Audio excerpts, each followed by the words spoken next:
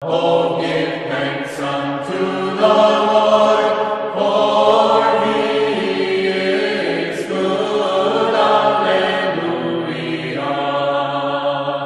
For his mercy endureth forever and ever.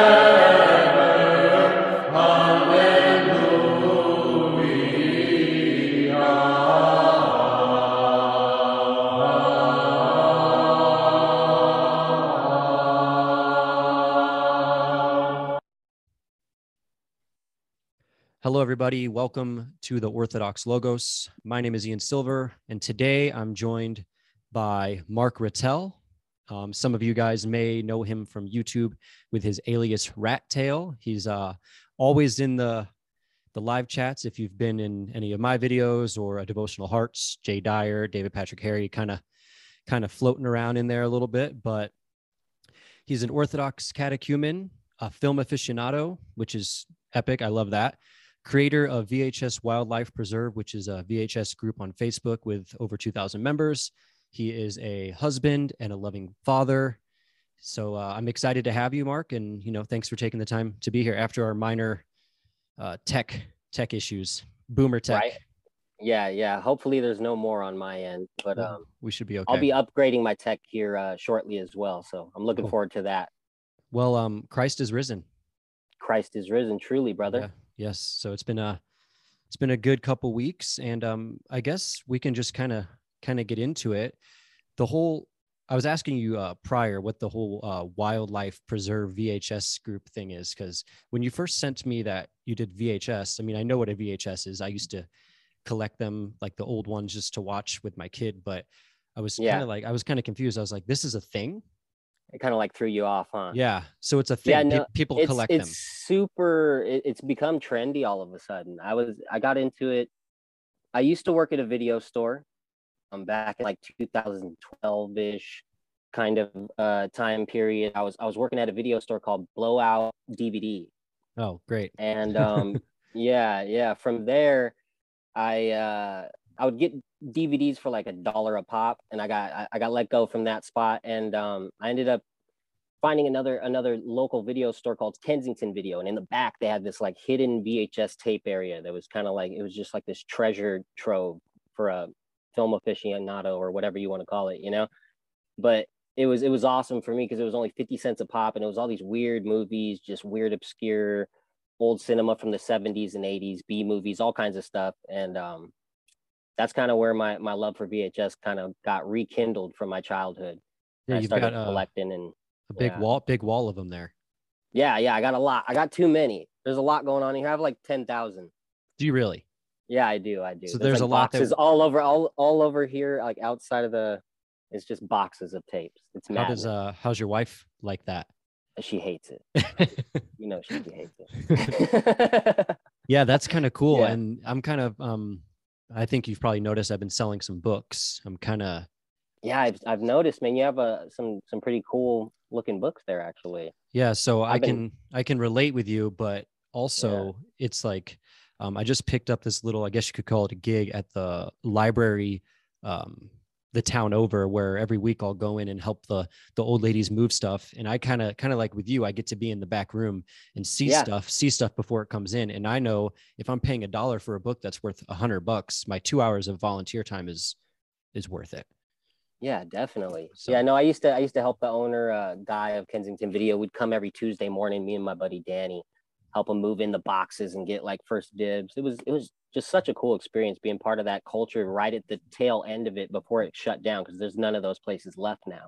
There's like one Blockbuster, I think, right? In like Portland, Ohio, Oregon, or something like that. Yeah, and I think that one's might be on the verge of shutting down too. I wouldn't be surprised. So crazy.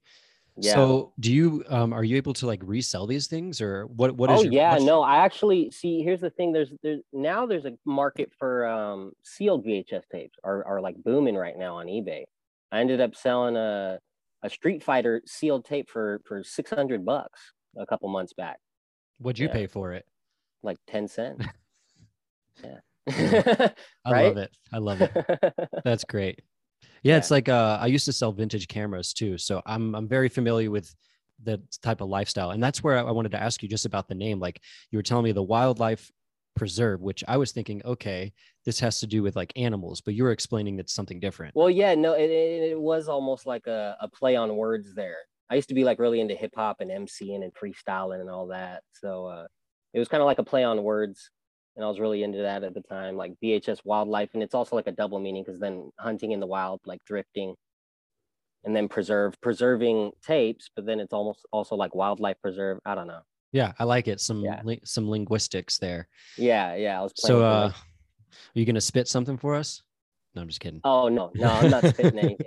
Not live. Okay, good. I'll send you some of my old freestyles on my old channel. I'm a little Cool. rusty right now. Cool. I'm a little rusty, but yeah. But also, you're a catechumen. When did you? I guess we'll get into some of the background of things. Yeah.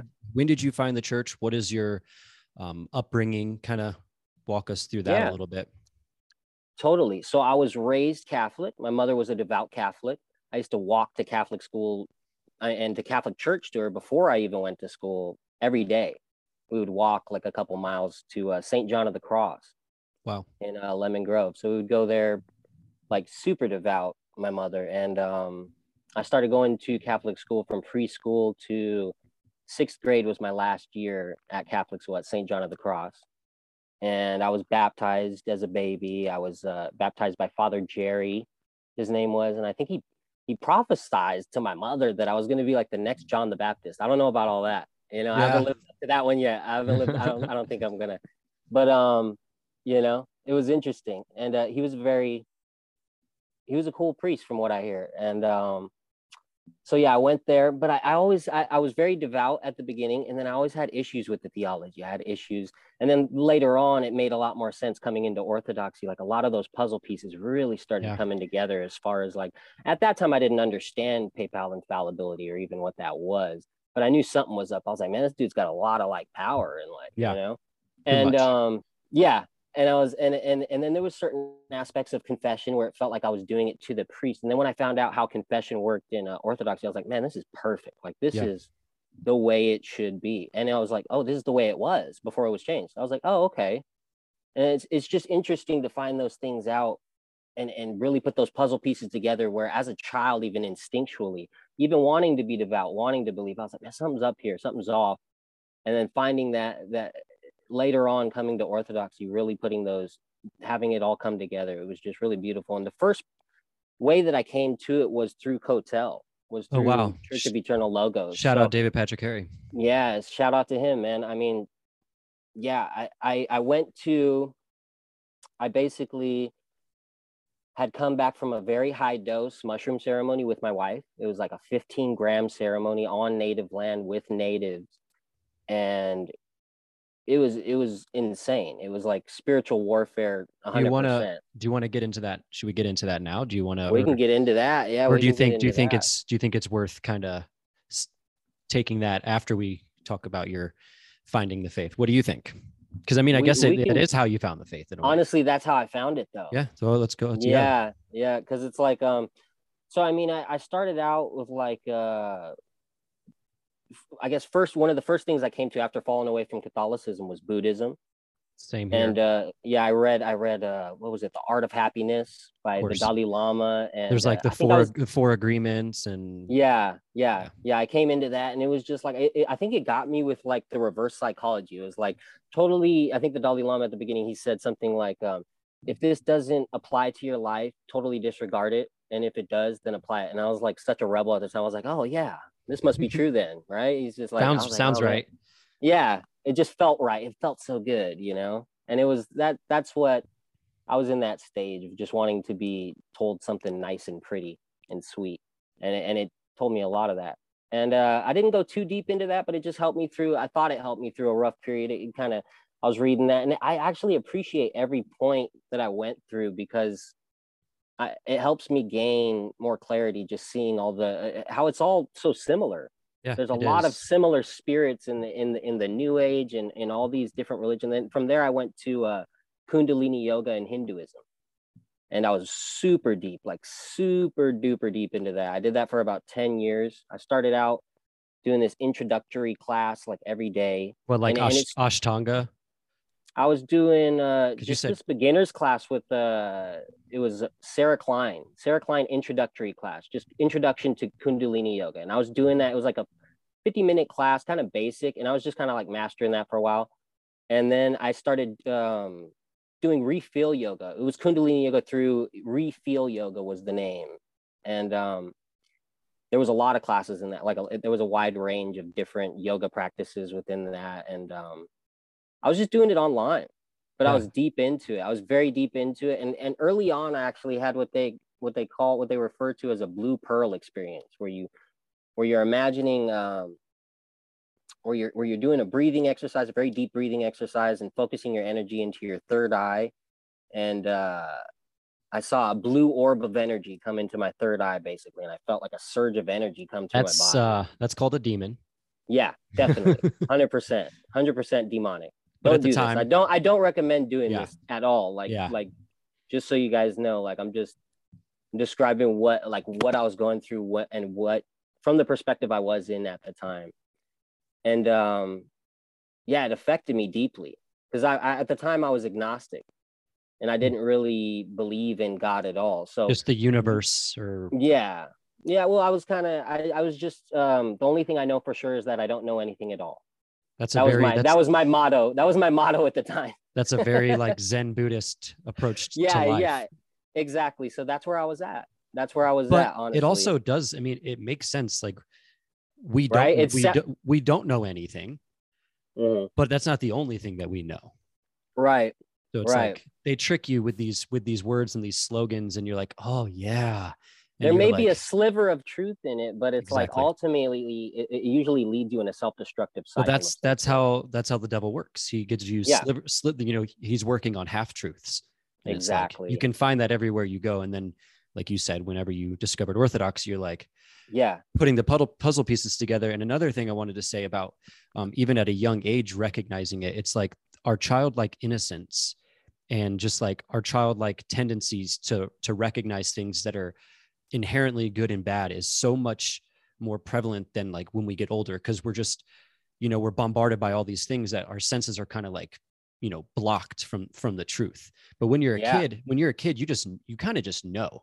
I think it's like, well, the untainted news. Yeah, right. Exactly. And then come into Orthodoxy, just that. And I used to always talk about, like, there was points later on when coming into like lower levels of Christianity, what I consider to be like kind of rising up into when I came to what I believe to be the original church, Orthodoxy. It's interesting. What were we talking? What was I saying again? I lost my you were train of thought there. Well, the last thing we were on was the blue sphere. Yeah. Okay. Well, let's go back to that. Yeah, we can go back to that. So you had this experience. Yeah, I had that experience. Another interesting thing to note, though, is the logos spermaticos aspect of Orthodoxy, where you can find these slivers of truth and it can explain it from an Orthodox perspective, the way Justin Martyr did. But that ultimately, the fulfillment of that truth is Orthodoxy. Yeah. Coming to find that later on. But the blue sphere, I had that experience. It affected me. It changed me from a person who was like, maybe God exists, to definitely something exists. I thought I experienced something divine in that moment. Come to find out, it was something demonic later on, a fallen angel, not a risen angel. Yeah. Or so that experience affected me deeply. I went on to keep practicing yoga for a long time. It like really actually invigorated my practice. I got invigorated. It fed into my ego. It fed my ego is really what it fed. Yeah, because you felt like you got something out of it. Finally. Yeah. And it happened very early on too. So that also fed into my ego. And I stuck with that for a long time. And then I started getting into psychedelics. I started doing these walks with a local group. It was a veterans group.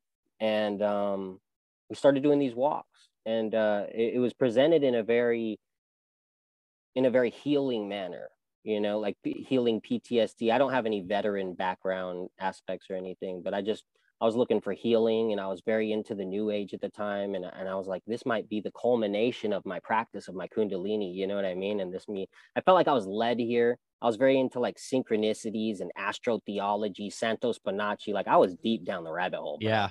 Like, I mean, all of it, all of it, anything but Christ, basically, anything but like just basic, even basic Christianity.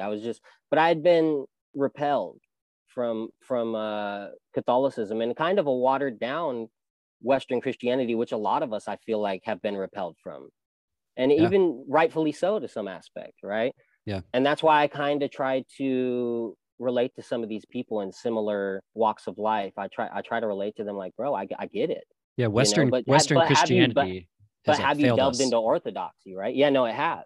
Exactly. Yeah, I agree. It's like you said, rightfully so. It's like we wonder why people turn away from Christianity. It's because it's the Christianity that they're being taught is not Christianity. Right. Right. So yeah, the New Age is I lived in Sedona. I'm sure you know that, or you might have heard it. So it's like peak, very prevalent there, right? Peak woo woo, charging your crystals, singing bowls, full moon drum circles. I mean, the whole thing. So I was a really, really good yogi, like very, very deep into it. I didn't do much of the Kundalini stuff. I did like Ashtanga or just like vinyasa flows. Gotcha. But like really crazy stuff, like touch my toes to my head, full scorpion, like right. Crazy. Yeah, I wasn't very flexible. I was more into like the deep breathing exercises, and I was just trying to get Mine was purely ego based. Like, look what I can do. Look what I can exactly do. Right. Look what I can do. Yeah. And look where that got me. It's funny because I realized the things I was doing, like even at the higher levels, it's just like it's demons mocking me. I was like a demon mocking me through my actions, and it was like it's so crazy to look back and see myself like crossing my eyes to like try to meet my pineal gland, and I'm like, I look so ridiculous. Like, what was I doing? Thumbnail for the video, right? Oh man, so it's crazy. So after you had that experience and you continued practicing yoga and doing all the new age stuff, where did that lead you? You started doing psychedelics. That led me to microdosing, and I had an experience about 10 years back where I did some mushrooms, and I felt like I was dying, and I actually turned purple, not like hallucinating that I was purple, but I was with someone else who didn't take any, and I was actually purple, and I felt like I was dying, and I was cold to the touch, and I don't know why I came back to it I felt like I wanted to conquer that for some reason. I felt like I had to conquer it. That was my mentality, which wasn't, I don't recommend any of this. Like that showed you a sign of weakness, and you were like, I need to do it again and not be weak. Exactly. That was my thought process at the time. I was like, I need to conquer this. I need to somehow. So I started coming back to it, and I had I guess what you would call more positive experiences, which were just 100% demonic, actually. Just tripping out really hard. I was tripping. Actually, I thought I was visited by one of my deceased friends. I thought I had visitation from a deceased friend, which was a demon in disguise. When you come to read more Orthodox theology and realize what's really happening, and then be like, wow, that sounds a lot like what I experienced. And did I test the spirit? No, I didn't test the spirit, of course. And you welcomed the spirit, which allowed more to come in. Exactly. And it just, everything that happened led me into what I'll explain what culminated on that night of the ceremony. Yeah. But I had some 5G, alone in the dark, kind of like through the middle of the night experiences. That was when I had a visitation. And then I kept going on these walks, and eventually I came into contact with this group. It was a church out on native land in correlation with this veterans group. And there was a ceremony held with about maybe 17 people, all men, except for my wife. Peyote or mescaline? No, this was a high dose mushroom ceremony, 15 grams. Oh, so hero dose? Yeah. Super heroic dose. And so we went out there for that, and we were gathering sage and going around the land and having all these experiences leading up to the night. And the ceremony started around 9 p.m. and we would come into the Wamkish, and it's like it's got these posts, and you walk in, and you walk this way, you walk clockwise, you walk always clockwise around the fire. There's some symbology there. Yeah, definitely. And so we sat around in a circle. There's a fire in the center, and there's a big pot of just tons of mushrooms. And we ended up holding out our hands, and it was about, the mushrooms were like my hands full, of mushrooms. I've never taken anything near that in my life. You know, I've done the 5G dose, but nothing like this. Me and my wife both did the full 15 grams. So we take that. About 45 minutes in or so, it starts kicking in. My wife looks up and she looks at the sky and she's like, are the stars gone? And it seemed like the stars had disappeared. Like the sky was just pitch black. So it's an open top. It's an open top, but it's closed around the sides except for one walkway, and then a fire in the center, and then like a chief kind of leading the ceremony. Other natives there, and mostly veterans. And are these like? These are real natives. Yeah, so this is like a legit. This isn't like. It's pretty legit. We're on native land. Yeah. Yeah. It's like, but it's young people. But it's young folks in their like 20. Oh, dude. Some of them are like leading it in like their 20s, 28-ish. They start doing peyote very early. Yeah, no, he has experience. They had experience in that realm too, leading up to that. So yeah, no, they were legit as they could be for where we were and for their age, I would say. Yeah. And so yeah, she looks up. She looks up. The stars gone. The stars have disappeared. She says we're in a portal, and it felt like we were in a portal. Like we opened up a portal. We just didn't know we opened up a portal to what I believe to be hell. Yeah. Or some just an opening for demonic spirits to come through. Because shortly after, there was an older gentleman to the right of us, and he stood up and he started like moving like a gremlin, almost like the dude from the Lord of the Rings. It was so disturbing to see. And he started moving around like in this demonic, and he's making these demonic sounds and grunting. And this was real, or this wasn't part of it? This was not a hallucination, because I was almost asking my wife. I was like, you saw that too, right? Like, yeah. And it wasn't a hallucination. I could tell the difference even on that high of a dose. It was easy to determine what was, at least at first. It got into a place where I didn't know reality from fantasy, and that was later on in the night. So you got this dude crawling around like Gollum. Yeah, we got this dude going around like Gollum from Lord of the Rings, and it's tripping me out. And I'm like, okay, just focus on yourself, focus on the fire. That's what they told me. Breathe. So I'm staying. Breathe, right? Do your Kundalini, bro. Yeah. Just Kundalini it all the way through, And I really was. I was doing my breathing exercises, all of that nonsense, focusing on the fire, and so we tough it out, dude. We're out there till like maybe 2 a.m. ish or so, and the ceremony wraps up. We're just sitting around the fire and kind of observing. And we told our intentions beforehand. I think my intentions were to tap into source, and I wanted to work. That word. Yeah, I know, dude. That's my mentality at the time. Like I had the what was it? Quartz crystal around my neck, quartz crystal necklace.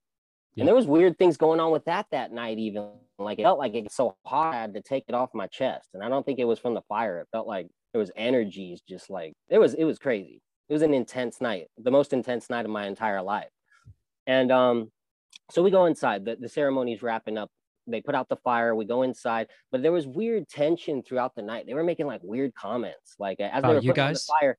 Yeah. Like the Indian dude, as he was putting out the fire behind me with the hose, he was saying, like, he got some water on me. I was just sitting there kind of meditating still. And he was like, oh, I'm just pissing on you. Don't worry about it. It was just kind of weird because I'm like there with my wife, Yeah. And it was just weird vibes. You start getting weird vibes. I'm like, man, maybe this isn't as holy of a thing as I thought it was. And there was other things throughout the night that I picked up. Those little comments, it's like, yeah, that's not something that should be happening during a sacred ritual.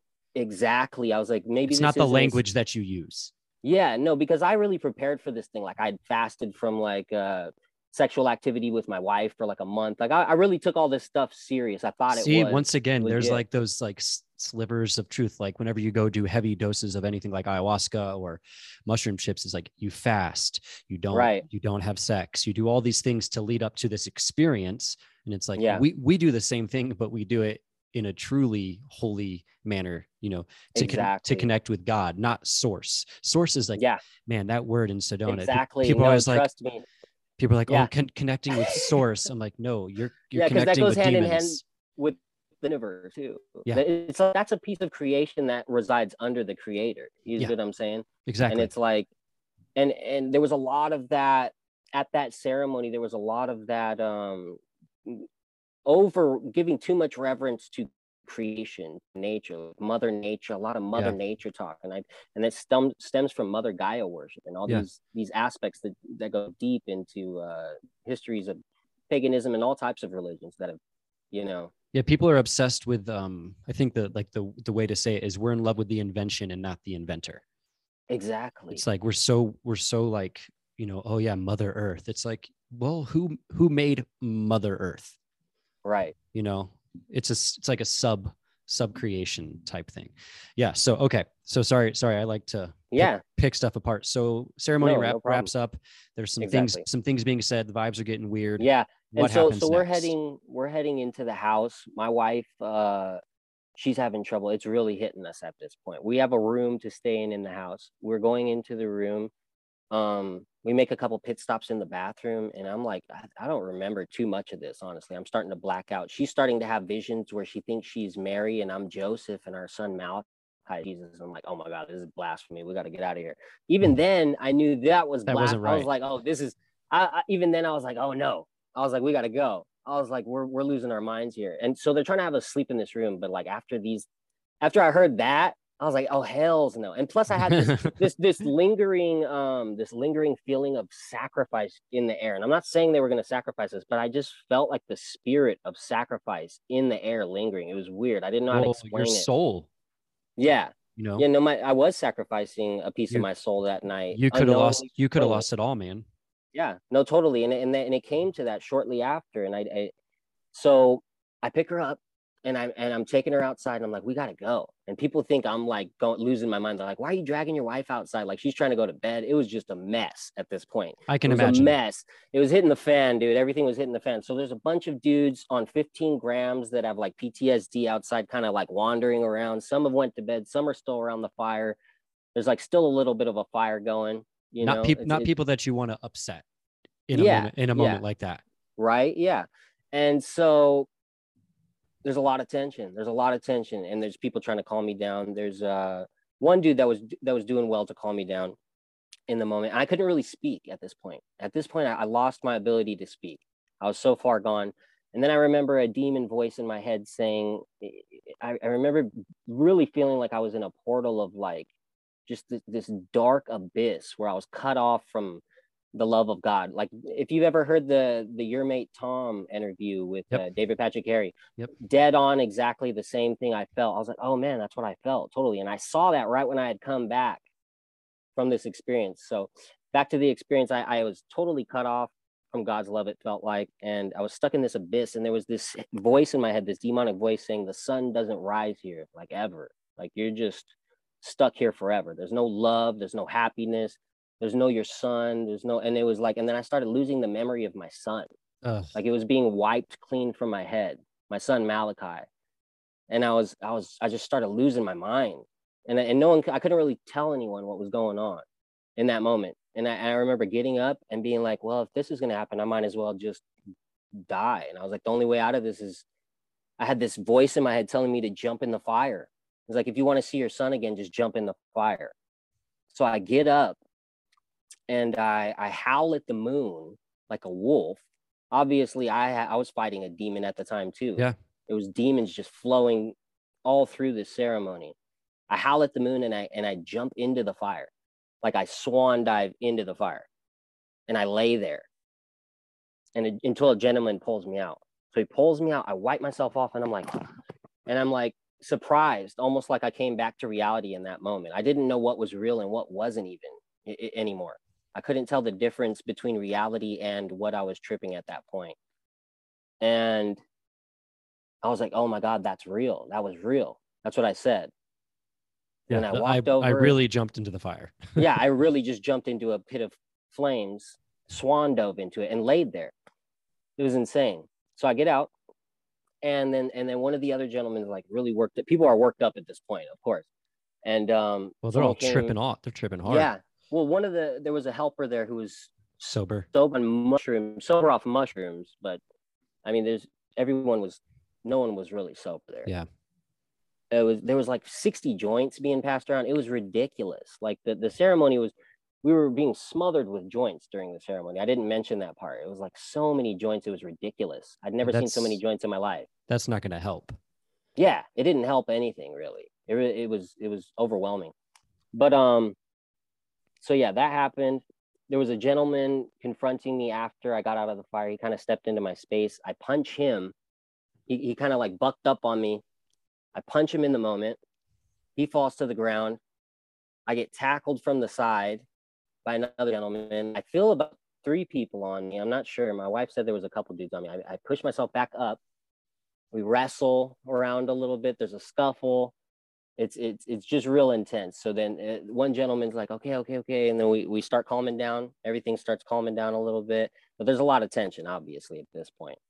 The cops get threatened to be called, and we don't want to deal with the cops, obviously, on a reservation type of situation. And we didn't really want any of this to You get just to wanted the point to it leave. had gotten to. Yeah, we really wanted to leave, but they didn't want us to drive on a high dose of mushrooms. So it was they had a point as well in that aspect, but we really just had to get out of there. But you're like, sensed, hey, dude, this is demonic. if I stay here, I don't know not what's good. going to happen. Yeah. I didn't know what was going to happen that night. It was not, we had to leave.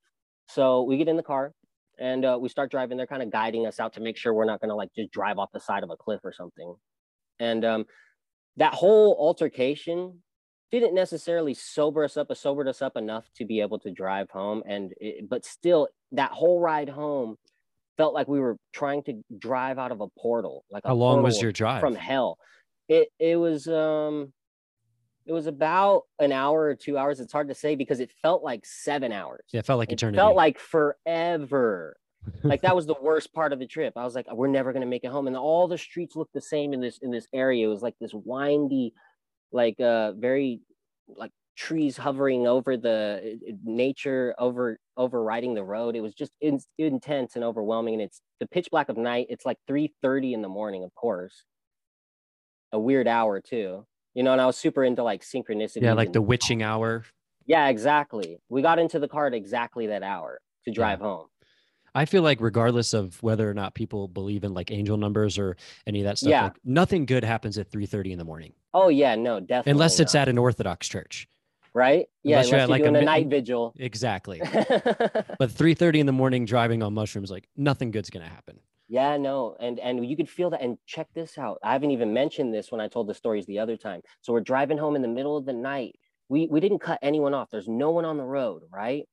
And we're coming by maybe Poway out of the Indian reservation territory. We're coming into like Poway area, and out of nowhere, this truck comes and he's trying to pull us over, and he's like trying to like, yelling something. I don't know if he had a gun or what. It was so weird. We're not hallucinating. This is 100% real.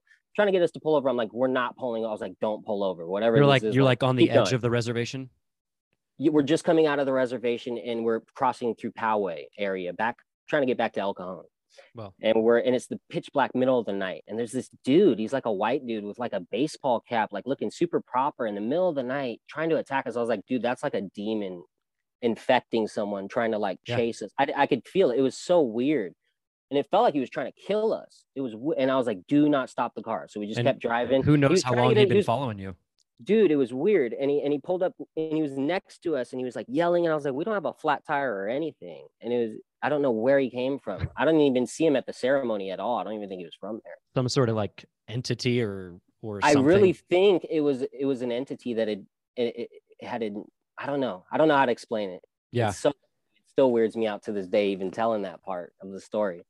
And your wife saw it. My wife saw it. She was there with me, and she'll attest to it 100% that it was something demonic. Yeah. So now you're out of the reservation. So we're out of the reservation. This crazy guy's like trying to kill us for no reason. And we just keep going.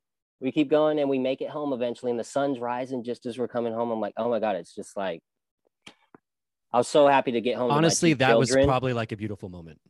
It was so beautiful in that moment. And I was like, I never want to do mushrooms ever again. And I never did. And shortly after that, it was like Cotel, like Church of Eternal Logos was almost just placed like right in front of me, like providentially, just because I was really into Dakota Wint, right? I was into Dakota of Earth. And who's friends with Dakota of Earth? Your mate Tom. And then your mate Tom's on Cotel. And I think I'd been introduced to it before then, but that one really struck a chord with me because it was directly like, oh, that's what I experienced, and someone else experienced it too, and Yeah, okay, same here. I've done like I've done more. I've experienced the same kind of thing. Luckily, I was with friends, but right, it was still a very dark experience. Like, at one point they weren't my friends. They were demons trying to attack me, and then it came to the point right, where they were like, "We're gonna leave you here. wow, We're not. You're losing your mind. We're gonna leave you here." And I just like that's crazy. sat at my That's a friend's crazy, house for like a whole day, just tripping. just losing Yeah, your mind, right? yeah, and also I'll tell you something real. Well, actually, you continue because I'll tell you a crazy experience I Well, had where. honestly, if you want to go, honestly, I'd love to hear. Okay, And that was kind of like the end of that moment. Honestly, that that was the was your culmination of that. coming to God And that's moment. yeah, and just seeing the synchronicities, because I was very into synchronicities, but I now I call it God's providence. Yeah, And I love the way that David Patrick Harry explains that, just breaking those things down, coming from a new age perspective and then breaking it down. No, this is real, and there's seeds of truth here, but here's the culmination of this in orthodoxy, and it's God's providence. yeah, and we do have a Greek It's word, real. synergia. Like Right. we do believe in synergy, but that's when Yeah. you and God are working together, not Yeah. God trying Not to the work not with you and you working Yeah. against him. Like not the Carl Jung type No, of synchrony. Like no, that's not what I'm, because I no. used to be very into that, but Yeah, no, that's not what I'm talking about. yeah. So yeah. It's kind of interesting that we've all experienced similar things that led us here, and it's amazing how many people are coming to the church. And there's also still like this, and I pray for these people. There's this group of people who are leaving New Age and they're becoming like born again Christians, and they don't realize the deception in They're like just into that. another layer of it. Yeah. And the thing Exactly. was, It's I actually better, still but went, is it? yeah, I actually went through that even during that whole time. Like when I went out to that experience, when I went through that ceremony, I was going to like a Baptist church, Yeah. but that shows how like that faith it wasn't real. You know what I mean? It didn't keep you from doing It those didn't keep me things. from doing that. It didn't No. keep me from wearing a crystal around my neck. My priest should have said something. Or no, he wasn't a priest, he was a pastor. He should have Yeah. said something to me. You Yeah. know what the heck you got on your neck, boy? Yeah. You know, but he didn't do that. It's But true. an Orthodox priest would probably have to say something to Yeah, I me, be like, mean, "Hey, bro, get that out of here." they don't allow like things Yeah, like the evil eye when you're being baptized. And exactly. Yeah, and that's a and weird they one. shouldn't. That's a weird one because some Orthodox people I know like in the East, maybe more like I don't know the exact region, but I've seen people online that are Orthodox that have the evil eye on them. Right. And either they might have been born Orthodox or converted, but I don't think they understand like what they're actually wearing. There's a lot of things that people don't even understand what they're doing. Yeah, That's how cunning that's the the evil thing. one is. It's like you don't even realize it Yeah, at all. Like the little it's crystal, it presented. may seem innocent, but what are your intentions with it? Are you wearing it just Yeah, because you like rocks and crystals? it's Cool. so tricky because it's like you can go like acupuncture. A lot of people may think, and then you're all of a sudden you're into Reiki healing and crystal healing. It's like one step away, like Yep. one little, Pilates, yoga. Like it's very close, and it's like where do we draw the line? I don't know, and it's hard. It's hard to find where the line. That's what I've been trying to, you know what I mean? But Yeah. I don't do Even any now. Coming from yoga, I don't do anything. I just stretch. I do my stretching. I do my yeah. shadow boxing.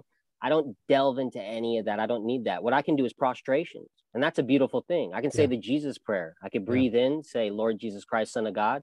And I can breathe out and say, have mercy upon me, a sinner. Yeah. Boom. That's all I need. I don't need yoga, No. you It's know? it's something it's something I struggled with, but I know my wife struggled with like I guess breaking the cycle of doing yoga because she loved it, and I know Yeah. why she loved it. She was good at it. It Yeah. was good for her body. I don't Yeah. think she was doing it for any of the negative reasons, but when you go to Right. a yoga class, the energy in a yoga class, regardless of why you there, it's there's like there's something there. And most of the people, I'm not speaking for everybody, but a lot of like Yeah. especially the guys that go there, they're going to pick up chicks. Oh, yeah. They're going to boost their ego. There's Like a lot of open, like sexual energy in that whole exactly. scene, dude. It's like, it's Oh, creepy. I went to when the this one, guy I went yoga to, teacher's pushing the yeah, exactly. like, Like, oh, you so got to stretch deeper. we went to this I can't remember what it was called. It was like this water therapy thing for like ice. You can do it like an ice bath thing.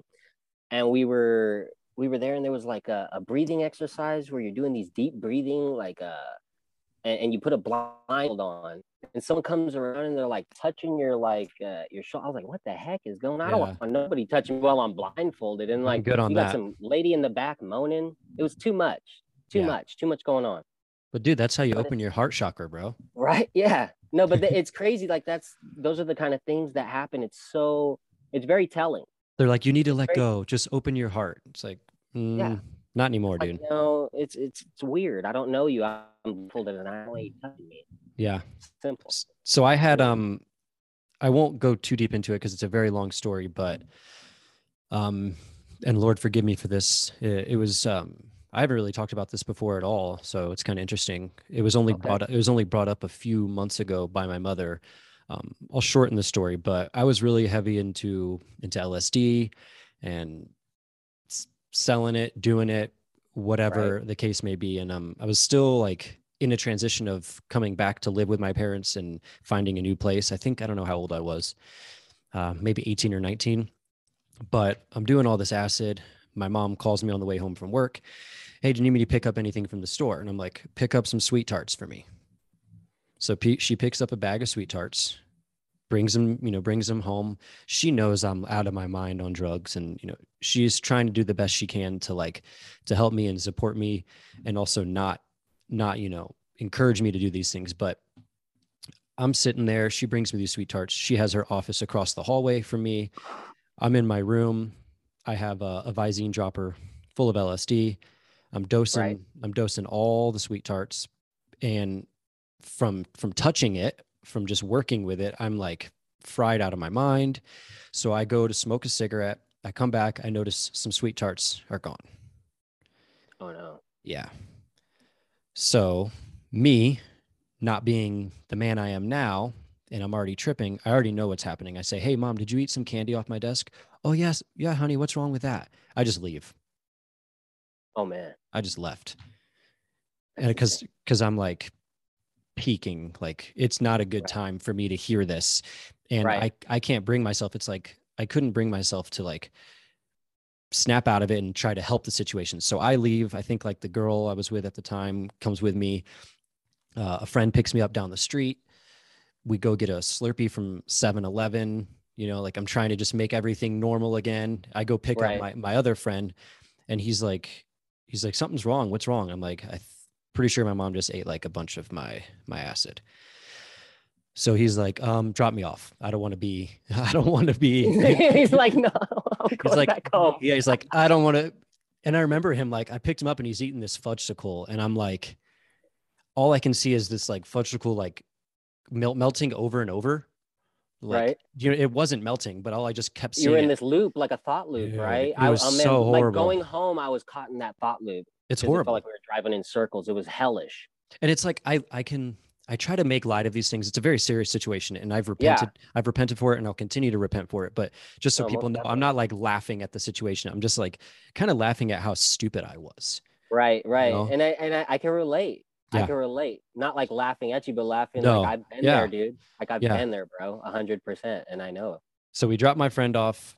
We're making all of our runs around the neighborhood, going to people's house to smoke, et cetera, et cetera. And I'm just like not in the mood for it. And my dad calls me. He's 25 years in the military. And he's like, your mom's having a heart attack.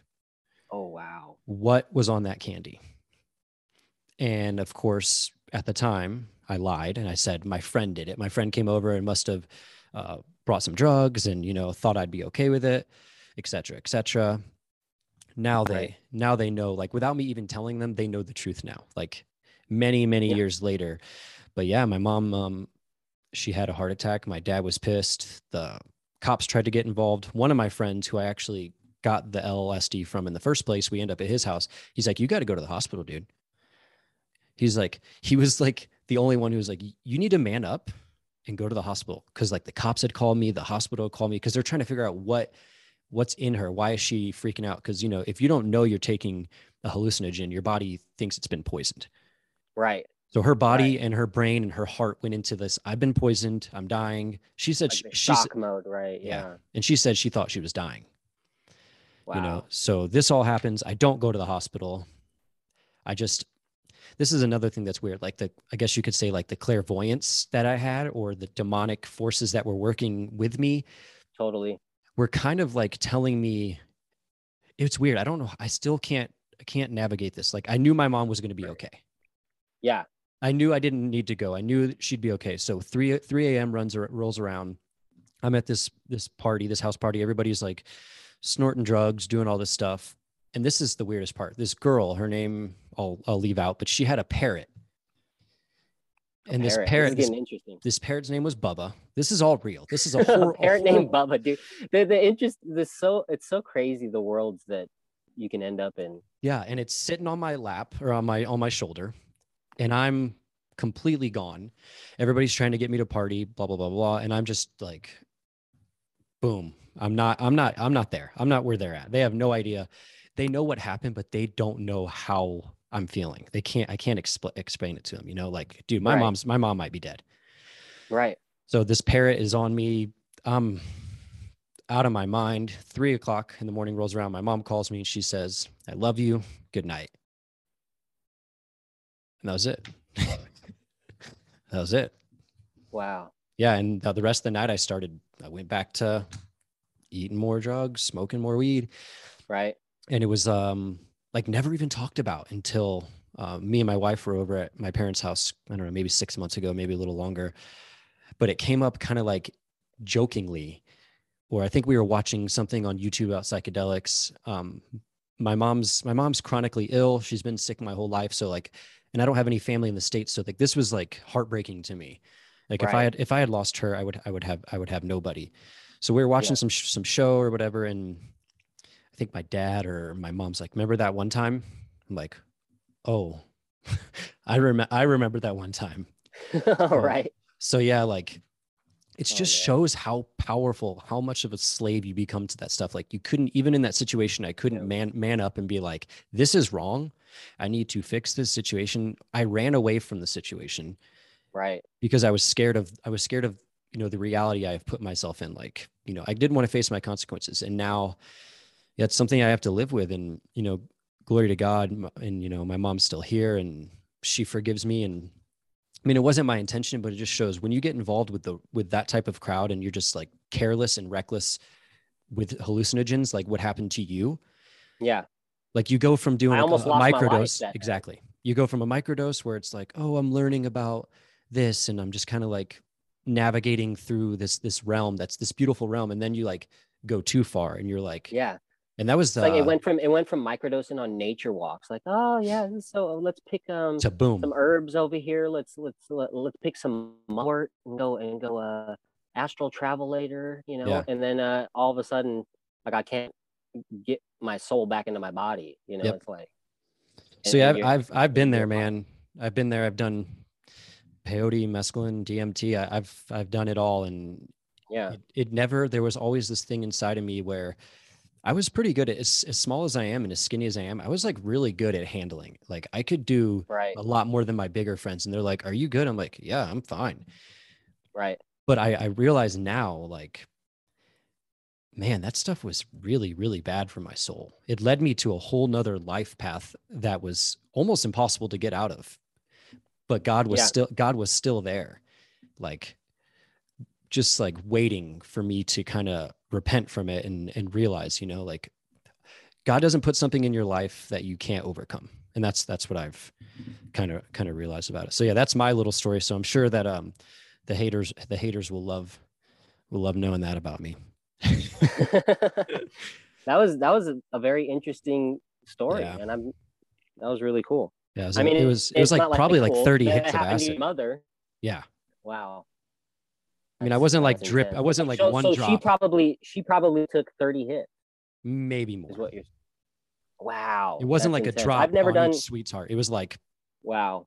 So I've never done acid personally. I never did acid. I did San Pedro. I was getting into, you know, things of that nature. I was doing what was I doing? I was just getting deep into herbalism, and nothing against herbalism. I'm still into it. Yeah. I was going down a darker path with like wormwood and making these meads with like a lot of wormwood, and I would put mushrooms in there and I would get a little crazy with it. So there's nothing wrong with herbs and using them for certain. No, not at all. Not at all. No, no. I'm still into herbalism totally. Like Yeah. using things like yarrow and ginger, and there's aspects that are really healing, like making your own tinctures if you really know what you're doing. Like, I'm trying to think of the word, but the Orthodox community, there's a lot of homesteaders, and right. there's a lot of, I can't think of the word, but yeah, like, Well, they sell, I mean, from Mount Athos, you can buy tinctures. You can buy yeah, tinctures from Mount Athos. You can, I mean, St. Paisios was deep into herbs, yeah, you know? there's So nothing wrong with it. But once again, just like wearing a crystal but be necklace, careful. But what's be the careful. intention? Like, careful with the mugwort too, you know? I'm Yeah. just saying. True. So yeah, that was Like, my little story I've never shared, but ultimately, like you said, I'm very grateful for the experiences. And I didn't live in an area. I lived in St. Louis and New Orleans, and I wasn't in the best area. There right. was, I mean, God, now that I know God is everywhere, but at that time I didn't even know. I didn't Yeah. know. So, okay. So enough about Milo's story. I just wanted to share because I've never shared that before. And your story No, kind of made me that want was to open interesting. up about it. So Right. you've had this demonic trip. Yeah. You come home, you're with your kids, your wife, you realize I'm done. Um, Yeah. what happens next? So I'm just kind of like, I'm just taking it all in. I'm really had a lot to take in there. I didn't know what to make of it at first. I was still kind of caught in the new age. When I first got back, I was still kind of wrapped up in it and trying to like justify it from that vantage point, from the vantage of still being wrapped up in the new age. And Like you needed it. slowly, yeah, like so. And then I even went to some sermons from at a Protestant church that I felt like were speaking to me at the time. But I came to knowing that it was just it's like business church, kind of like Jay Dyer calls it. You know, Yeah. it was like a bunch of guys trying to sell me something. I was like, what are they trying to sell me? Why do they all have Nikes on? I don't know. Like And I just prosperity didn't. preachers. Yeah, pretty much. And I was just like, there was certain aspects, and there's a lot of people there that are good. There's some good people in that Oh yeah. community, you know, and a lot of them don't have never heard of something like orthodoxy. A lot of them Yeah. just don't know what orthodoxy is. I really believe that. There's so many people that have never heard of it that I talk to online, offline. They'll be like, "What is that? What's that cross? What is that? What are you, Like, are you Russian? Russian? Yeah, right." And I'm like, no, but You're like, is it going to make you upset if I say yes? Because yes. right. But yeah, people don't understand. People don't. I told people when I was working at this job that I recently got let go of, I would tell people I'm Orthodox. They're like, oh, you're Jewish. Right. Oh yeah, Like, yeah, that's the only type of Orthodox they've heard of is Orthodox Jews. I'm like, you know what? I'm not even going to defend myself anymore. Like, I'll just leave Sure. it at Shabbat shalom. I don't know. that. Right. Yeah, whatever. That's great. That's awesome. So No, but you realize like that's it. You start yeah, going to like these. and I start attending church, and I find a local pair. Okay, so let's take it a step at a time. So I was attending a Protestant church. I was attending that for a while, and then I just started like we were going to Bible studies there, and this thing keeps coming up: faith versus works. And I'm like, man, I read the book of Hmm. James, and it said faith without works is dead, and faith and So works work hand in hand, and they're inseparable. yeah, the And it solas. was yeah, and they it was like this. It's this interesting thing where they're sola scriptura, but they don't like the book of James. Like Martin Luther wanted the book of James removed from the Bible Yep. because just because of that little part.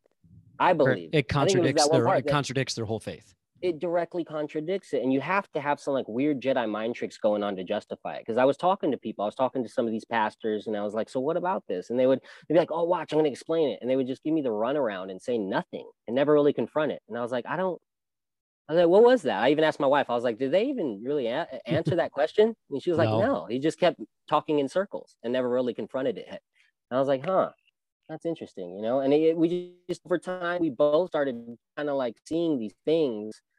And all during this time, I'm watching Cotel. I'm watching Church of Eternal Logos. I'm starting to watch Father Josiah Trenum.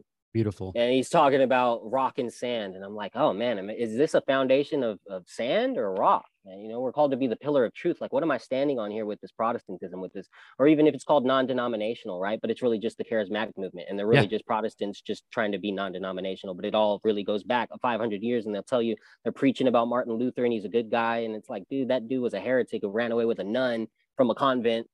Like, come on, guys. People don't even, Like, but they don't want to hear that.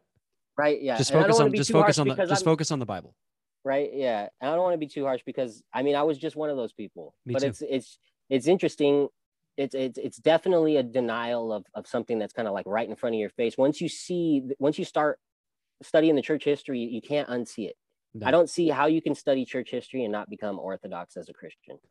Yeah, You I know, mean, if you there's start people out that leave Protestant, the faith that were like born, and I think sometimes that's the issue. People that were cradle Orthodox, they have a lot of respect for converts because they're like, oh, it's so beautiful how much you love the church, and a lot of them yeah. have fallen away. I know. I mean, there's like stories of people who were Orthodox becoming Buddhists, and I'm like, how do you do that? Yeah, I see. I was talking to Jerry from Exposing Powerful Lies, and I was like, wait, people fall away from Orthodox? Like, I was so like mind blown. I was like, Yeah, how does that happen? I was dude, like, I couldn't even wrap my head around it the devil's because putting in work, man.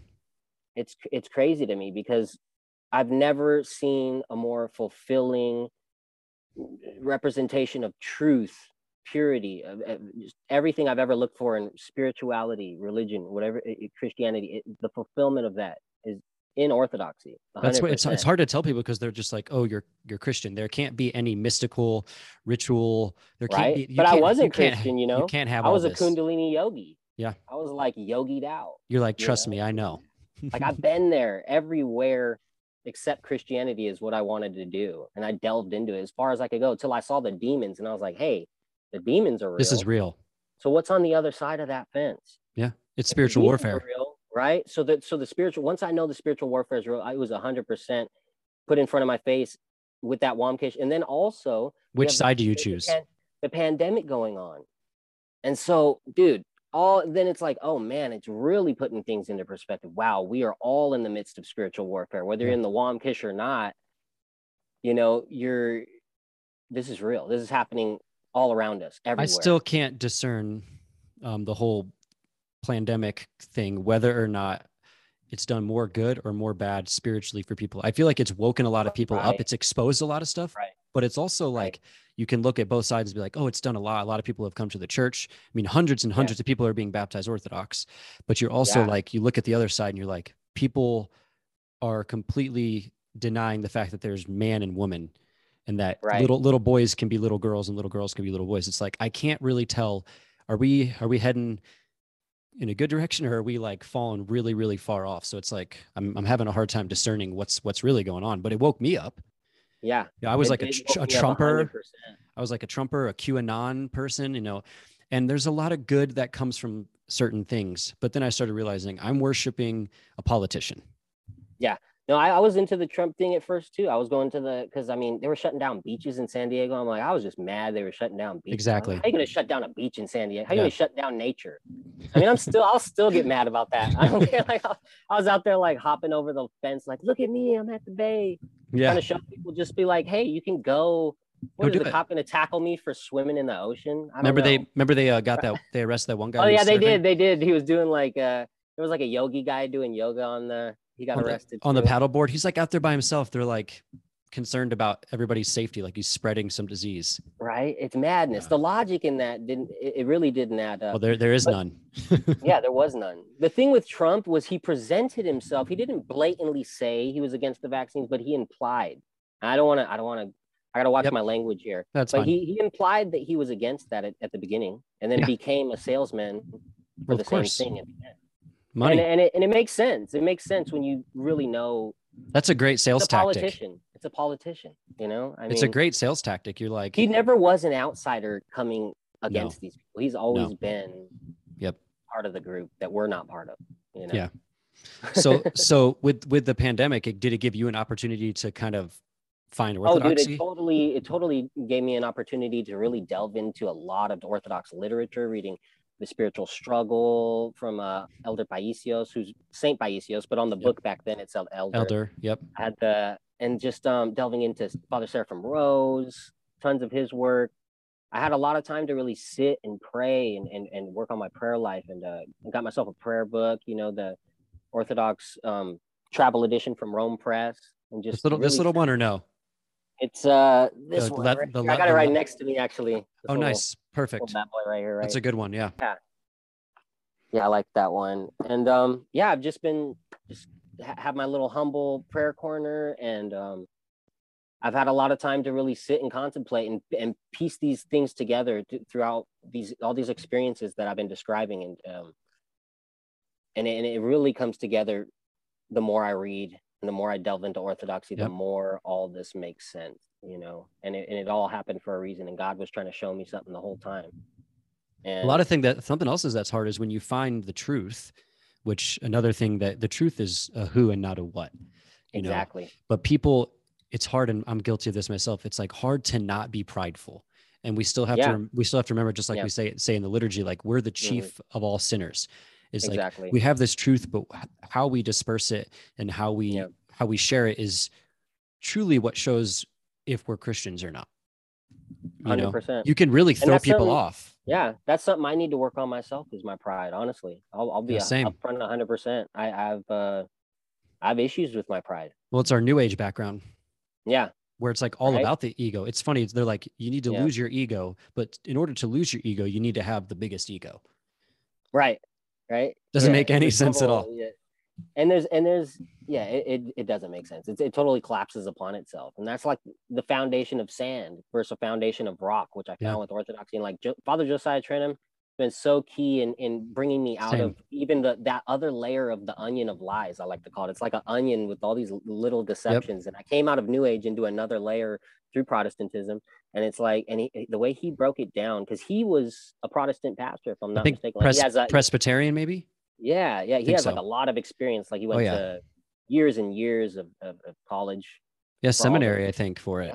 Yeah. So hearing him in his breakdown, I highly recommend anybody coming out of Protestantism who's even curious about Orthodoxy, dude, check out Father Joe Trenum, his talks, especially on the Rock and Sand interview. And I believe that's a book he wrote as well. It is. I can throw the links in there. Also, like Jonathan Pajot.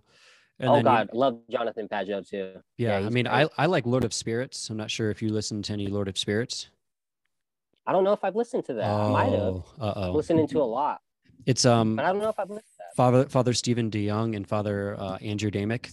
It's ancient faith, and I won't go into like some of the aspects that I don't like about. But Lord of Spirits is, if you like Pajot, and if you like symbolism and like learning about like deep stuff, it's pretty cool. Like they do like astrology versus astronomy, and how it's okay for us to believe in astronomy. Yeah, but we don't. No, that's a good breakdown. We don't follow the stars. Exactly. They don't determine your life, But when you get into herbalism, it's interesting how it links up with the moon cycles and all that stuff. Of course, like the Farmer's Almanac, like when to plant things. But I mean, who created all that? Of course. Yeah, God. Yeah. Exactly. No, it's good to know. You have to know the parameters. Yeah. There's parameters here. Or you go too far one way, or you go too far one way. You can go, and it's really easy to fall off track in certain areas. Herbalism could be one of them. And it's just good to have a spiritual father to talk to. Exactly. About these things.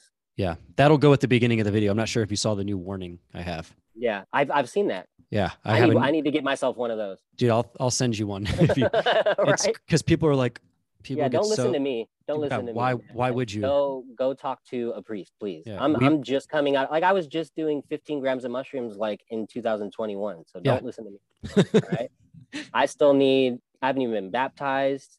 I have a lot of work to do. I have a ton of work to do, and that's what I'm trying to do as I'm trying to do that work, do that inner work. Before it's a lifelong journey. That's what's so beautiful about Orthodoxy. So you're reading the books, you're watching the videos, and shout out to everybody that's helped both of us on our journey. We have a lot of similar people who have helped. With your wife, was she open to it as much as you, or did you kind of take the lead? At first, no, I took the lead. But I've heard, I read online too. I was kind of looking at it. That tends to be a common theme. Well, that tends not to like put gender roles on thing, which I do believe there's gender roles for a reason in certain aspects.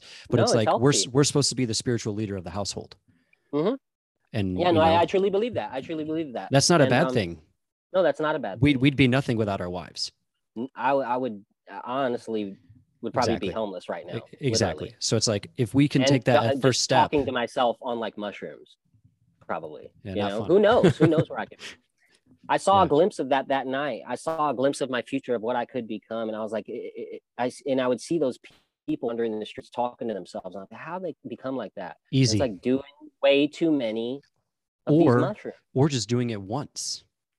Yeah, even once. Some people lose their mind one time. Yeah, LSD, it could be one time. Yeah. Yeah, I got very lucky. I mean, I'm not the sharpest tool in the shed, but Yeah. I got pretty dang lucky. So your wife wasn't as sure about it. So how did you figure this out?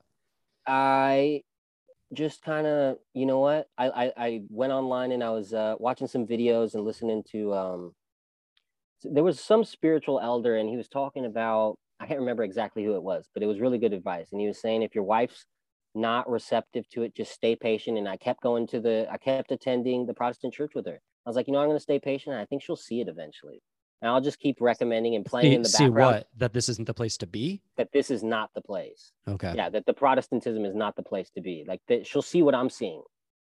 Like, because I was starting to see like this is not it. Like they're trying to sell me something and I'm just not buying it. This whole faith first works things, like these, I know these things are like intertwined and they work together. Like I've Exactly. read the scripture, I know that. So it's like you can't seperate these things and It says it right there. Yeah, use this emotional manipulation and like I could just sense all of it and coming to, oh, we're gonna do an altar call, but it's not an altar, it's a stage and there's a bunch of lights. And I was like, man, and Fog machine was like, and disco ball. yeah, right. And I was like, and I was playing in the background at home, I would play Father Josiah Trenum. I just play it kind of loud. And we'd go and I just kind of like, and eventually I think these ideas started like clicking.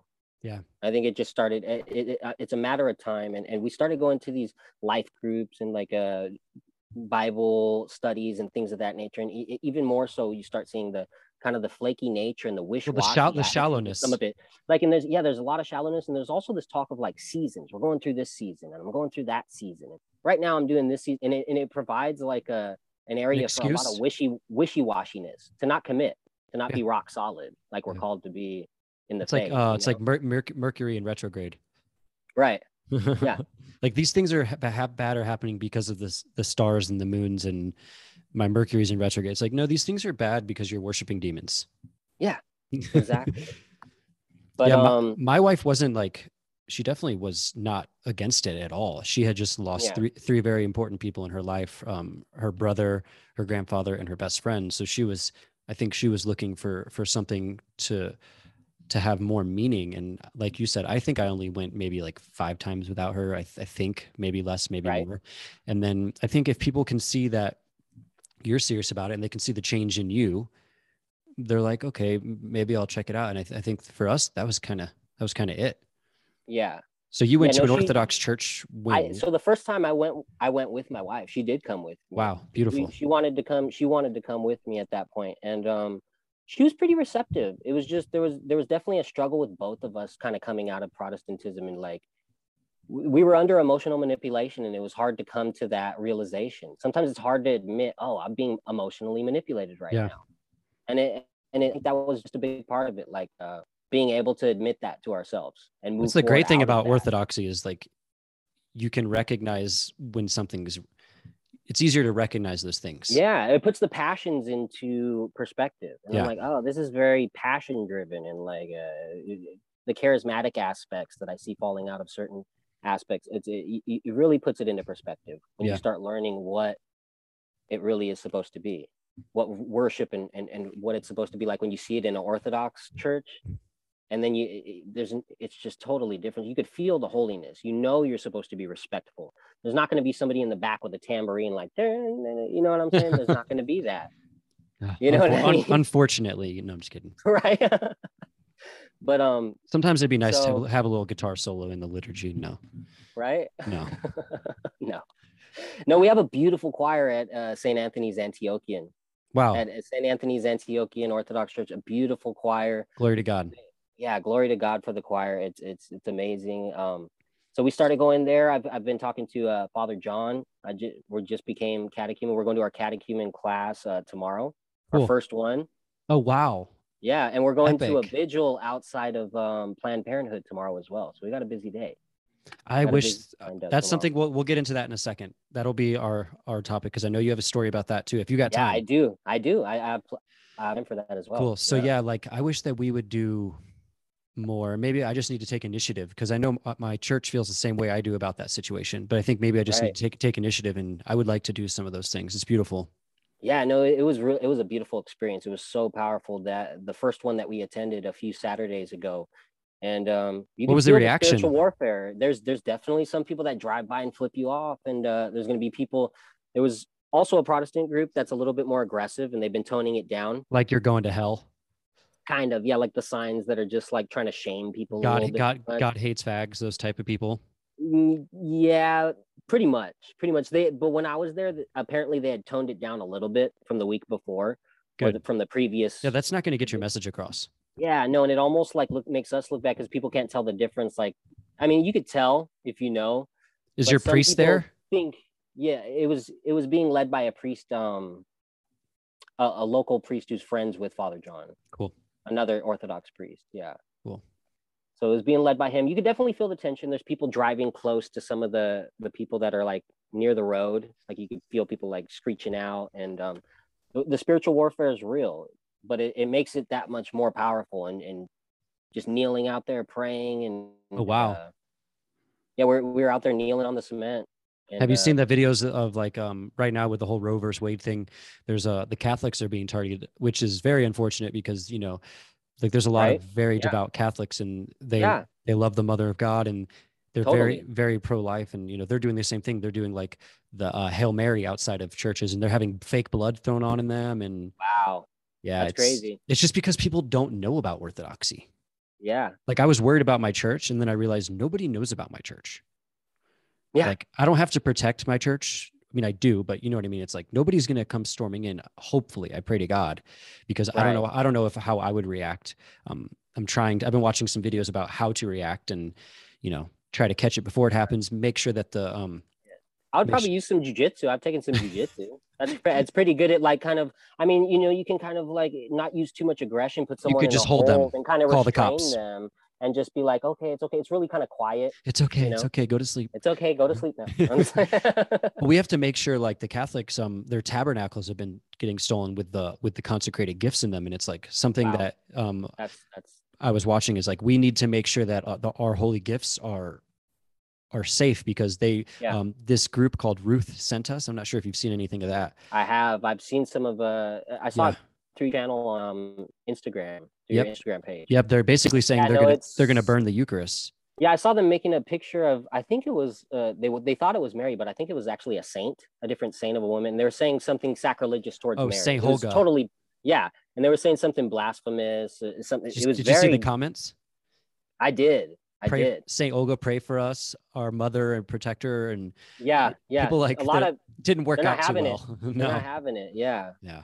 Well, that's beautiful that you're doing it. I guess that so you're becoming you're a catechumen, you're going to classes. They're a lot of fun. Another thing that people don't realize is that like even though I'm I guess technically kind of newly illumined, I'm still a catechumen Right. forever. Right. I'll always be learning and I think it's so awesome. Like I don't know, I know nothing. Yeah. Don't Well, I let the mean, icons fool you. I know yeah. nothing. I've got so much to learn, and it's just that's the beauty of Orthodoxy is it's so deep, and it's like it's so rich, Yeah. so deep, spiritually rich. Not like this financial materialistic richness, but a spiritual richness that I've never seen in any other type of spirituality.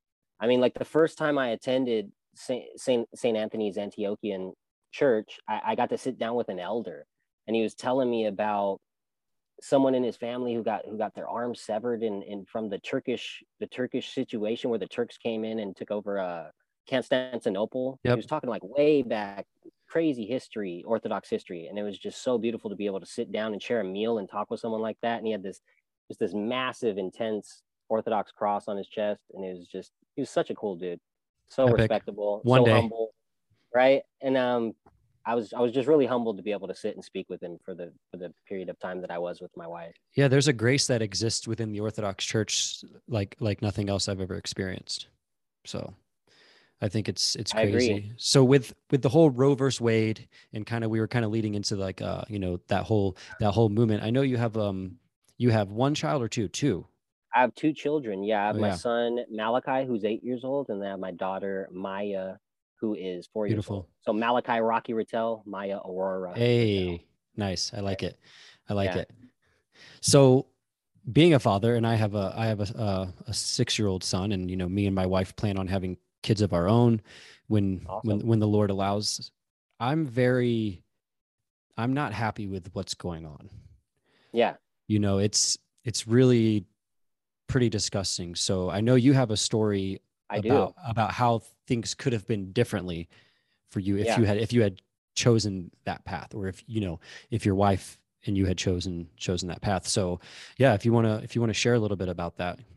Yeah. A few years ago, back in like 2017-ish, my wife was pregnant with our second child. We did not know she was pregnant. She was born with a specific disease, an illness, and she has issues with her liver due to it. And there was a fluid buildup in her. She basically has stage 4 liver disease, a stage 4 liver disease, to put it into some sort of perspective.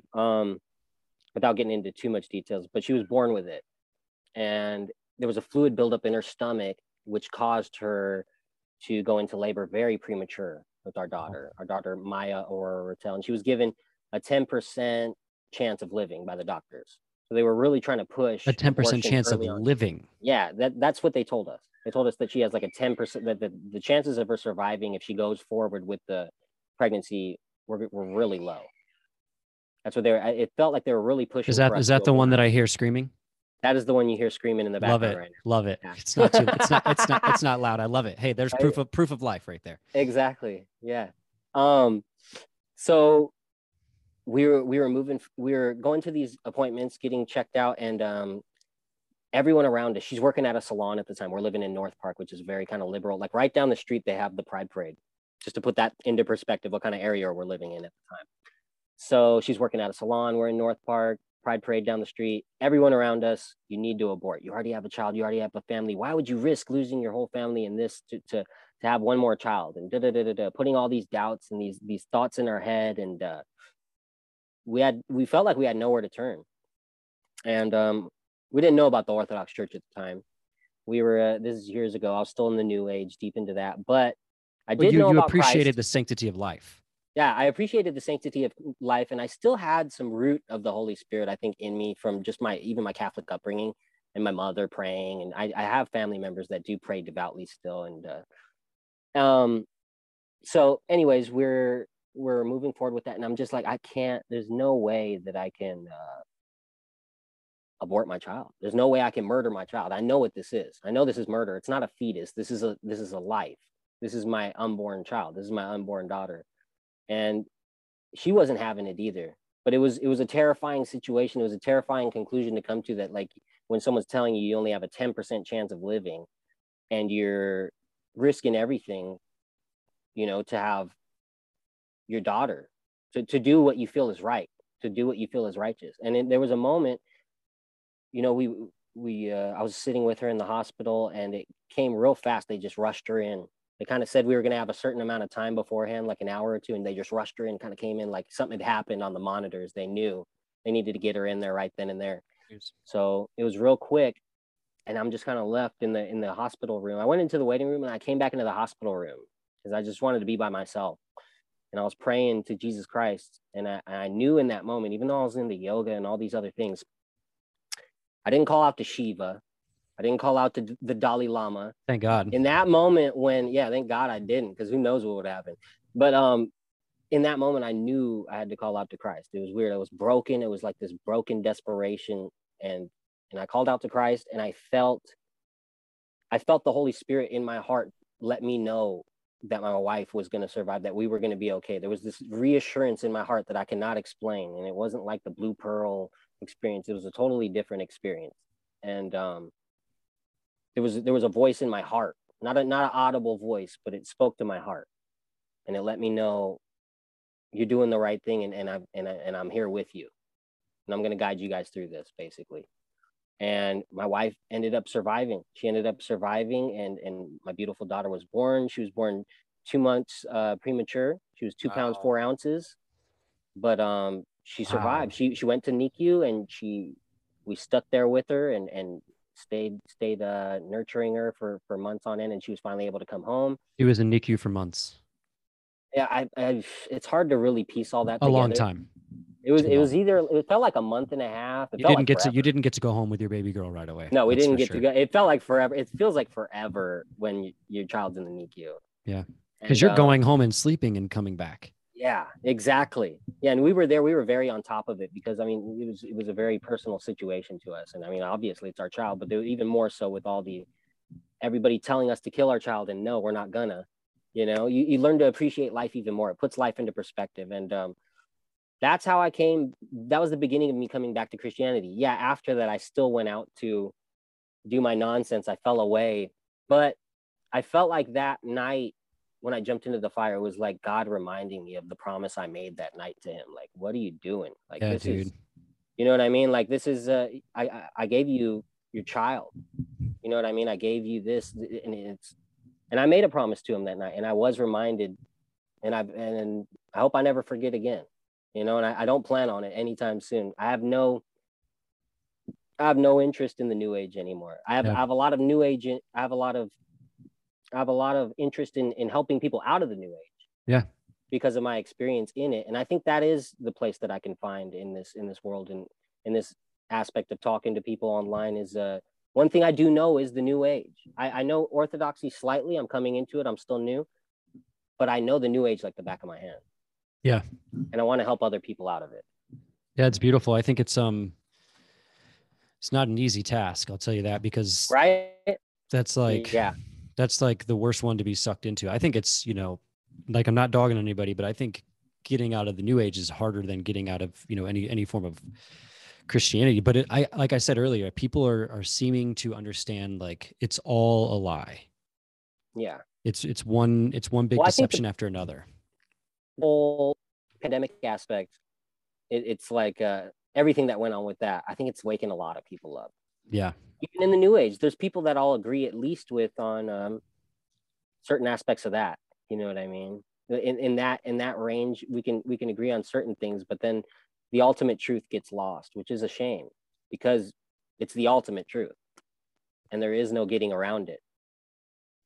And the truth is a who, not a what. Exactly. It really is. It's hard to explain to people. They're like, "What's the truth?" And I had somebody ask me that recently when we had to do our Paschal service and our Holy Week services at a Catholic church because a fire almost burned down our parish. Oh yeah, I saw that during Holy Week. Yeah. I saw that post. I had somebody come up to me, some homeless guy, and he was like, "Hey, do you mind if I come in? I'm looking for the truth, and I want to know what the truth is." And I said, "Well, I could tell you one thing, and it might not make any sense to you, but the truth is a who. And if you want to come inside and, sit there quietly, you can't receive the sacraments or any of those things." But he came in, this guy, homeless, filthy, but such a pure heart. And he sat in the back the whole time, stood up when it was time to stand up. 3 hours he sat there. He came up and he prostrated in front of the cross. Wow. Like, it was beautiful just to see that people are, it's sad, people are lost, but it's beautiful to see that Orthodoxy is starting to gain, I don't like to use the word traction, but it's starting to arise here in the West. And I think it's, like NPR just posted that article. I know. I saw that about the Russian Orthodox Church. It's like, okay, so the target's it's like good and bad. We got a target on our back now, but now it's our job to show people what the truth is. And my friend Ian John, me and him talk a lot on Instagram and whatnot. He was saying, he posted something funny the other day, like, Orthodoxy de-radicalized me. He's like, for any journalists that are following my page, it de-radicalized me. Me too. 100%. I was really radical with I don't like labels. I'm not going to label myself because the whole the whole far right thing can get it can get tricky. It can get tricky out there. What I've learned is to stay away from politics because really there is no political answer to these problems you're seeing in the world. There's a spiritual answer. Yeah. And it's orthodoxy, and it's Jesus Christ, our Lord and Savior. It really is. And it may take, I hope it doesn't take people going through what I went through to realize that. Hopefully they can live vicariously through my story and hear and connect some dots and talk to some people and go visit a parish for yourself. Go visit an Orthodox church for yourself and speak to the priest and see what you feel in your heart and take some time to pray and really do. There is work to do in that regard, but it's so worth it. It is. It's so worth it in the end if you really come at it with a genuine heart. Yeah, there's like this weird little quote. It's like, well, work is work, but it's well worth it. You know, it's like, Yeah. well, it's work. People are like, oh, that's going to suck. I'm like, well, work is work, but it's going to be worth it. It's like, you have to just get past that. Like, you know, as the new age likes to say, you have to play with your shadows or whatever the heck, your shadow Oh, yeah, self.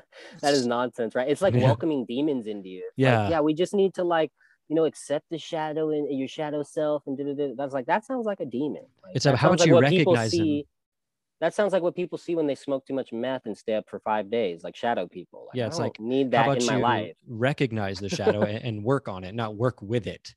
You It's know, like, how like, about I come to orthodoxy and just like, you know, yeah. don't do any of that.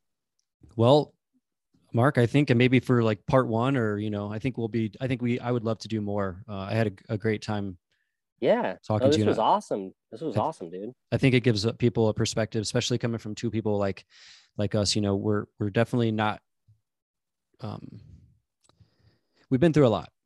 We're not the typical Christians, I guess, No, whatever that means, you know. as far as society is concerned, you know what I mean? Right?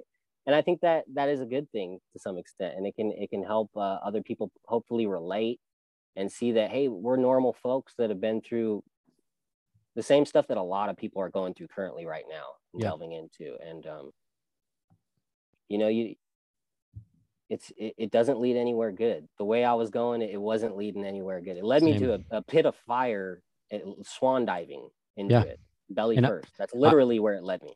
I tried to, I mean, I haven't done any psychedelics or drugs since being baptized, or even like, I think prior to being a catechumen, I like took a hit of a joint again. And Right? I knew, the thing is, I knew I was going to hate it. Like, Yeah. I absolutely knew I was going to hate it. And I hit it. And I was like, I hate the way I feel right now. And I had to, like, you know, tell my now spiritual father, like, hey, I did this as like a test. He's like, well, that's Right. kind of a stupid test. But I was like, I hate it. I'll never do it again. You know what I mean? Right? So Yeah, it's no, like, a video that I felt was really powerful in that regard was the Father Spirit and Bailey one. yep, the marijuana Talking about, one. honestly, I'm surprised there's not more videos like that, but I'm happy he put it out because it needs to be confronted because it gets overlooked, and I think a lot of Yeah. people, so it's so innocent it doesn't even need to be confronted, or it doesn't need to be cut out. Some people don't think they don't need to cut it out because they can do it and seem normal, and maybe other people don't notice, and maybe they think it's not affecting them in a negative way. But I mean, Father Josiah Trenum and him both on that subject, Amazing. really, I highly recommend.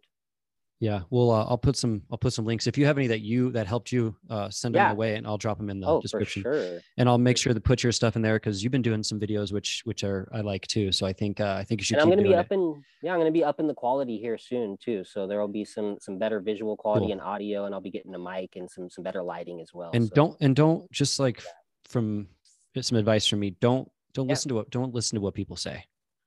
Right? Yeah, it's hard. It's you're hard not to read those YouTube comments too. because you're a catechumen. You shouldn't be doing this. You shouldn't be that. If you have get a blessing, if you have a blessing, do it. Right. You know, it's like people are like, oh, you're a catechumen, you shouldn't do this. You need to be quiet for 5 years or 10 years. Is now the time to be quiet? I don't think so. Right. I think we should preface with, I'm not clergy. I don't know anything, but I'm going to share my experiences and share what I know, because now I don't think is the time to be silent about our faith and about the issues going on in the world. You know, we're called to be both salt and light. I think there's a balance, and it's hard to find sometimes. Sometimes you overdo it on one end and not on the other. And, you know, most definitely. So don't listen to what people say, man. As long as you got the blessing of your priest, your spiritual father, or, you know, I don't think you're really even getting into thing that I think most of your videos you're like reading. Yeah. I like when I talk about orthodoxy and the theology, I'm reading from like a saint. Yeah. That's what I like to do, because it's like, what does my opinion really matter on that? I'll tell you my opinion on New Age. Don't do it. It's the oldest lie in the book, dude. New Age, oldest lie in the book, in the Bible, dude. It's like, you could trace it right back to Genesis. I remember coming back from that experience and reading Genesis and like, how did I miss this? I like that. New Age, the oldest lie in the book. Yeah. That might be the title. It might. That's a good title. It's a good title, man. So, do you have anything else? If not, we can wrap up with a prayer, if you don't mind. Yeah, no, we can definitely wrap it at this point. I think we covered all bases. Yeah, there was always good. something afterwards that I realized we didn't Yeah, talk I'll about. look back and I'll be like, dang it, I forgot that. But Yeah. I actually remembered a couple moments that I haven't remembered in the past, telling this story, like that moment of the gentleman and chasing us and through the night. So that was cool. Good. I'm glad it. And I really like that St. Patrick prayer that you did recently. Like, I bind, it almost Yeah. reminds me of the craft, but like Yep. Orthodox Christian. Yep. I know that's a weird reference. I know what you mean. But I know it's what you like, mean. but it's like using it. It's almost like it's a powerful prayer. It's using it. Really powerful. It's like using it. Yeah, like against binding yourself away from evil, from you know what I mean. Yep. And it's powerful when you hear it, because he Yeah. fought against all that paganism in Ireland, and I'm Irish, and I was getting The deep into my snakes. Celtic roots. Yeah, the Have you- serpents, like Have you thought about a name for your baptismal? Have you thought St. Patrick's a good one? I haven't. Yeah. I haven't. My son is. That was my father's name. My born on- father's name was Patrick. Really? Yeah. R.I.P. Rest in peace. Yeah. Oh, really? Sorry to hear that, man. Yeah. Yeah. No worries. No worries. My son was born on St. Patrick's Day, so he's also baptized as Patrick. So, Oh, okay. and it's awesome. it's a good one for kids, especially. Like, it's good for them to have, like, that's like a great saint to learn about as a child. You know what I mean? It's like, it gives you a lot of stories and stuff. Especially if you have someone in your family with the New Age background like we do, because he drove the pagans out of Ireland. The way he fought that was just really powerful. They're coming back though. Oh yeah, no, it's repeating itself in these cycles, man. It's a revival. The pagan revival is, and I just went and saw The Northman, and it kind of shows what real paganism is. It looks like a good flick. It looks like an interesting flick. It kind of, I want to check it out. It kind of lifted the veil. It's like Hollywood lifted the veil on what paganism really is. It's like they didn't water it down as much, and it's like, this is what you guys want to come back, right? Like, really, I want to check that out. Yeah, you should. It's good. Bring a prayer rope. Yeah, no, I've got it all times, dude. I don't take it off. I sleep with it and everything. Like, it doesn't even. Yeah, it was a good movie. But yeah, we'll end with a prayer if you don't mind. No, I don't mind at all, brother. All right, perfect. In the name of the Father, the Son, and the Holy Spirit. O heavenly King, O Comforter, the Spirit of truth, who art in all places and fill us all things, treasury of good things and giver of life, come and dwell in us and cleanse us from every stain and save our souls, O gracious Lord. Lord have mercy, Lord have mercy, Lord have mercy. All Holy Trinity, have mercy on us. Lord, cleanse us from our sins. Master, pardon our iniquities. Holy God, visit and heal our infirmities for thy name's sake. Glory to the Father, and to the Son, and to the Holy Spirit, both now and ever, and to the ages of ages. Amen. Amen. And for my Catholic brothers out there, I'm going to do a quick Hail Mary. So, you know, let's do it. They're going through a lot. Hail Mary, Hail Mary, full of grace. The Lord is with thee. Blessed art thou amongst women, and blessed is the fruit of thy womb, Jesus Christ. Holy Mary, Mother of God, pray for us sinners now and at the hour of our death. Amen. Amen, brother. So, hey, good one. Yeah, that was good, dude. That was awesome. I really enjoyed that, and it was a pleasure to know you, because we haven't really spoken until here, which is kind of cool sometimes to leave it. Because then it's raw, and it's like we're really meeting for the first time on air. And that's really what it was. Sometimes I'll talk to somebody like how we had talked for a few minutes, and then I'm like, all right, hold on, let's press record, because we're already getting into the conversation. Yeah. Well, thank you, Mark. I appreciate your time. Make sure that you guys look at his videos. His videos are awesome. I love what you're doing. I think it's beautiful. I think we need more people that aren't afraid to share their journey. And yeah, I look forward to posting this video, and I hope that you have a blessed day, and that the Lord guides you and your family. And I'll be praying for you. I'll add you to my nightly commemoration, which is something I need to do. So yeah, man, Christ is risen. Christ is risen, brother. Truly. Thank you so much for having me on. I'm truly humbled by this whole experience and opportunity. And yeah, man, I just feel blessed to be here. So thank you so much. Thank you. Well, hey, glory to God for all things. So glory to God, brother. I'm just a little pawn in this machine or whatever. All right, man. Well, hey, thank you. God bless. And I'll talk to you soon. Glory to God, brother. Later.